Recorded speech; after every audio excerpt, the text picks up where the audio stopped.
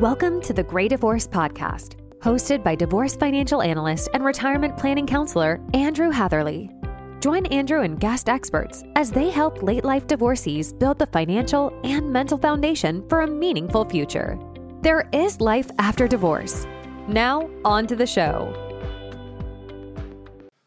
Hello, everybody, and welcome to episode 35 of the Great Divorce Podcast.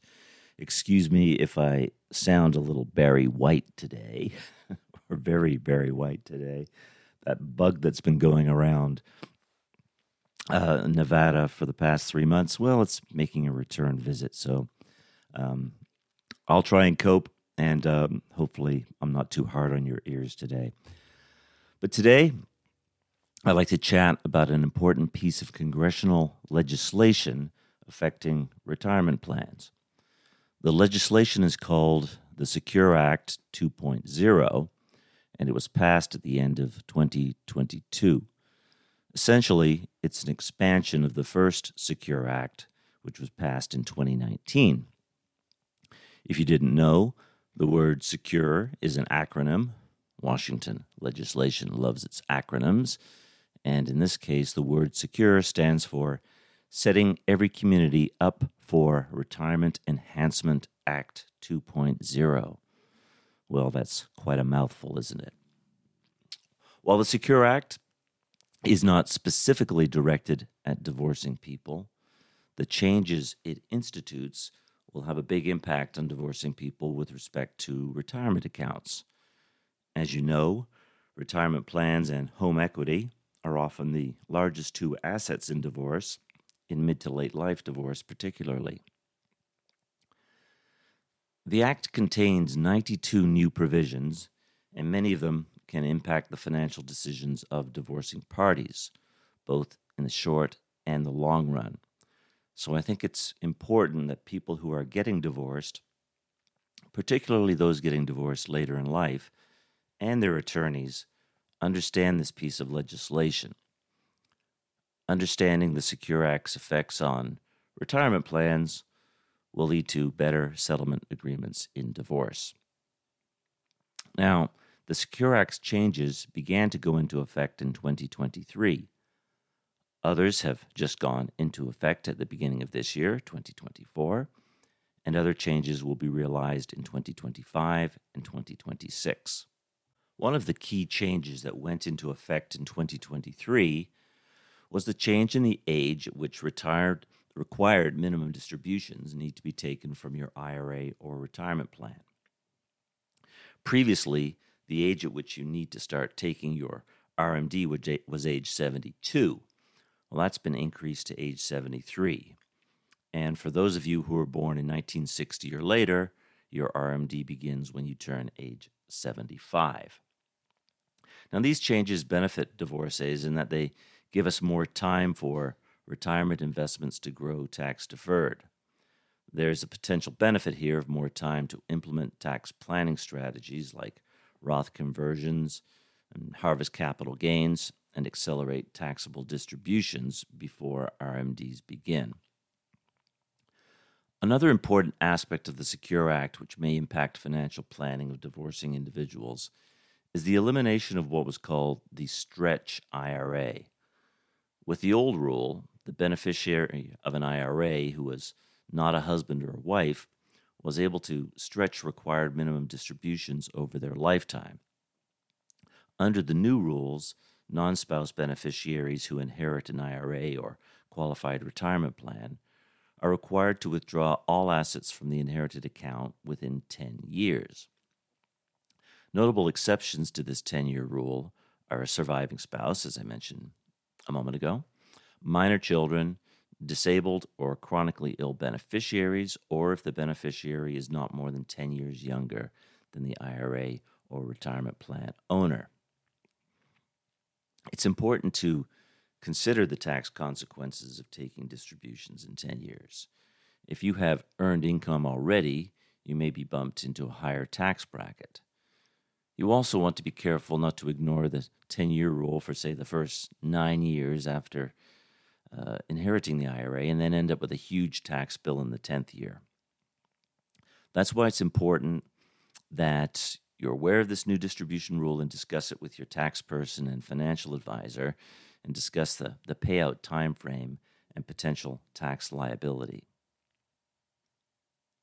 One provision of the Secure Act that just came into effect this year, 2024, is more relevant than most to some people going through divorce. That is the provision that if you have been the victim of domestic abuse and you need to access money in your retirement plan, you now may be eligible to do so penalty-free up to $10,000 or 50% of your vested retirement plan balance, whichever is less.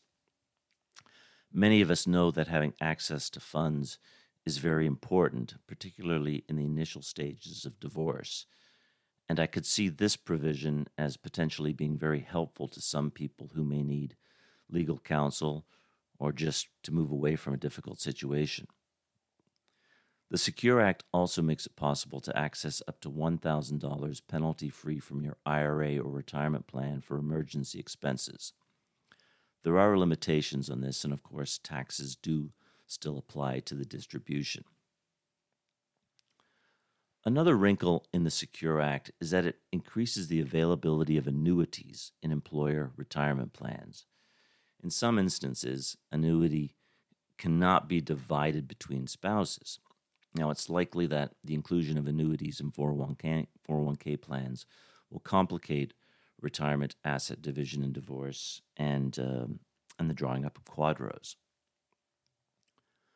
Another notable change effective in 2024 permits individuals to roll over extra funds in a 529 plan to benefit to a beneficiary's Roth IRA.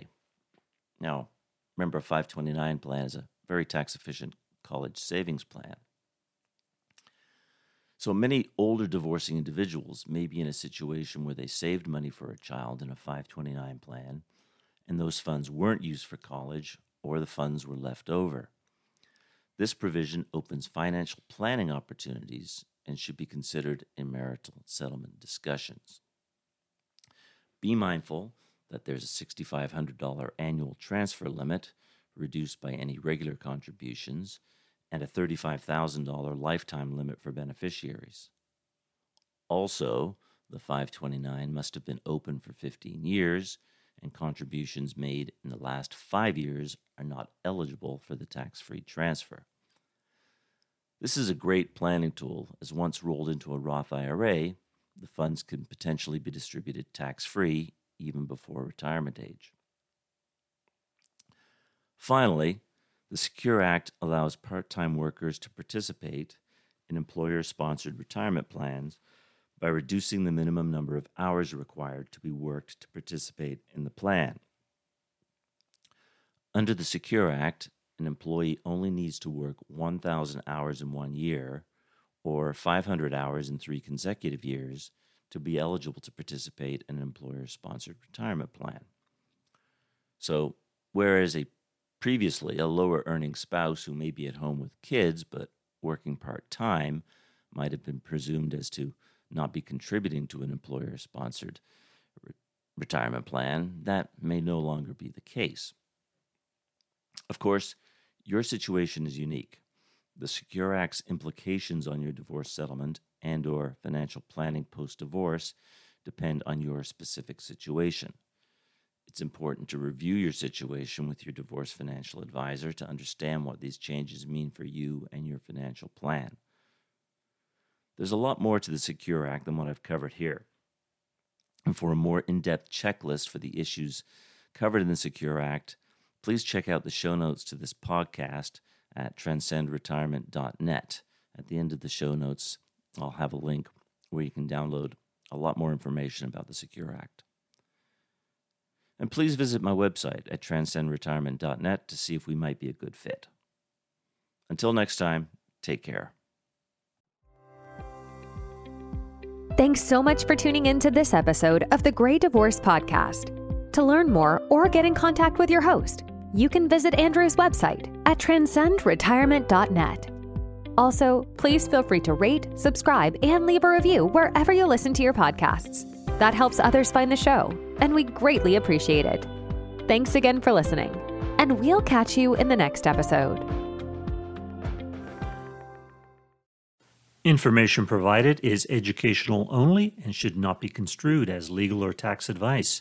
Each situation is unique and should be discussed with your tax or legal advisor prior to implementation. Andrew Hatherley is not an attorney and does not provide legal advice.